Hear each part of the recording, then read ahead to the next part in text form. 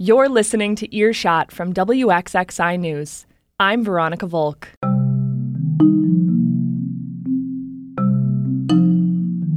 This week, Rochester's Central Library is brimming with books and other items that people check out every day.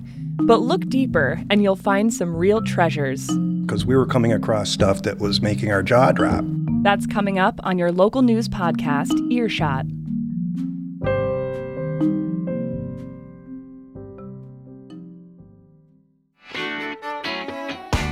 Hi, this is Evan Dawson from WXXI, and if you're enjoying Earshot, then you'll want to subscribe to our other podcast, Connections with Evan Dawson. That's me.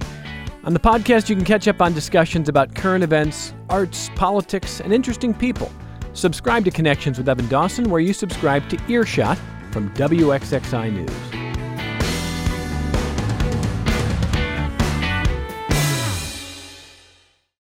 Over at the Rochester Central Library, staff are combing through a vast collection, and they're finding some big surprises. My colleague Beth Adams spent some time over there, and she has this story about some of the items that have surfaced and what they can tell us about our history.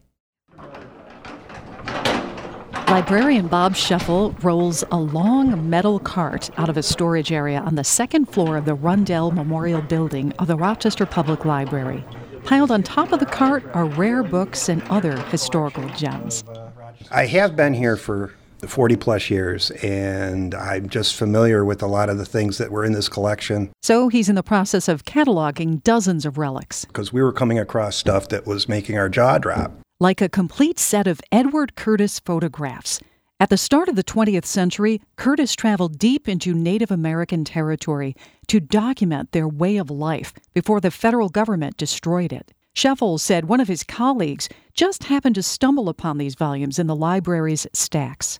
We decided that we needed to be addressing these items more. You know, obviously we had some gems on hand. We didn't want to see them go to waste or, just disappear, or if somebody had a sharp idea to come in and, make some money on eBay. Some of these items come from the collection of the Reynolds Library. It opened in 1886 before the Rochester Public Library even existed. Scheffel sorts through a stack of other materials dating back 100 or more years. Okay, where do I start? How about the spirit writing?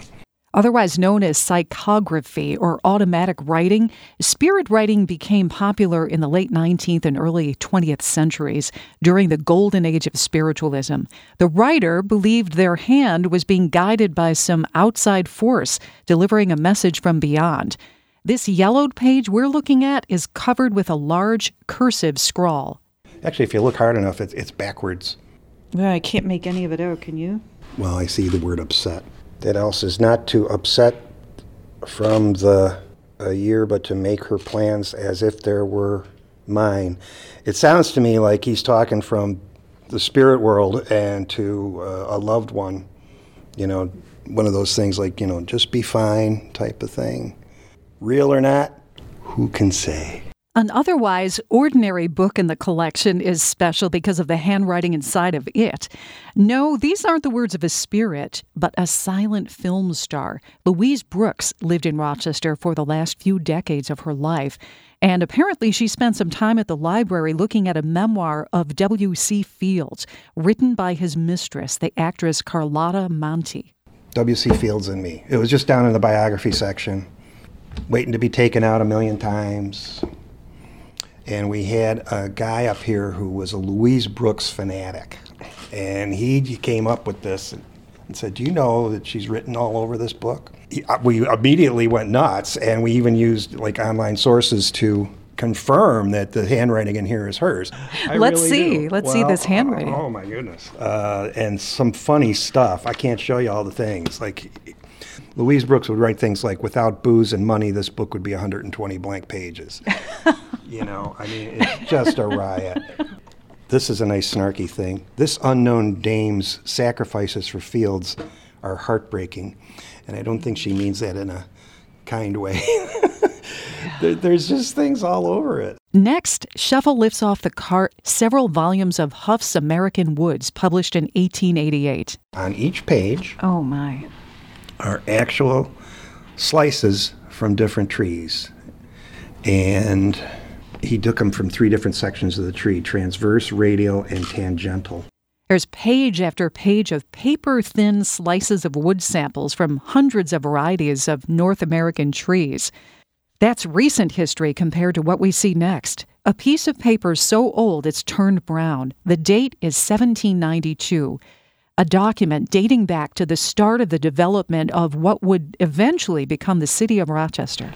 This is the Indian Allen deed.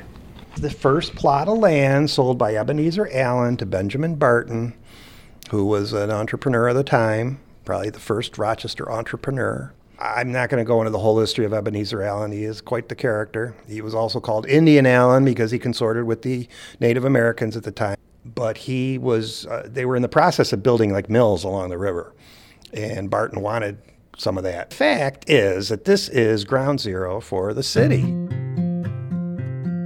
These treasures librarian Bob Scheffel has been describing are just a small sampling of the historical gems you'll find at the Rochester Central Library.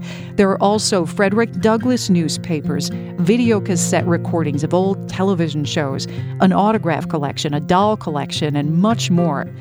Once everything is cataloged, the library plans to promote these on social media and put them on display from time to time, but Scheffel says that could take some time. Beth Adams is the host of Morning Edition on WXXI.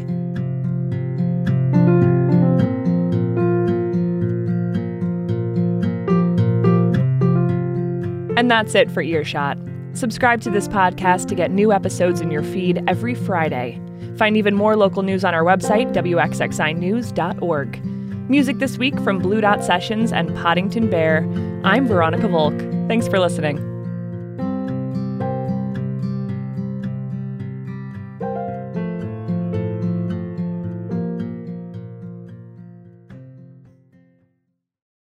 This program is a production of member-supported WXXI Public Broadcasting, Rochester, New York.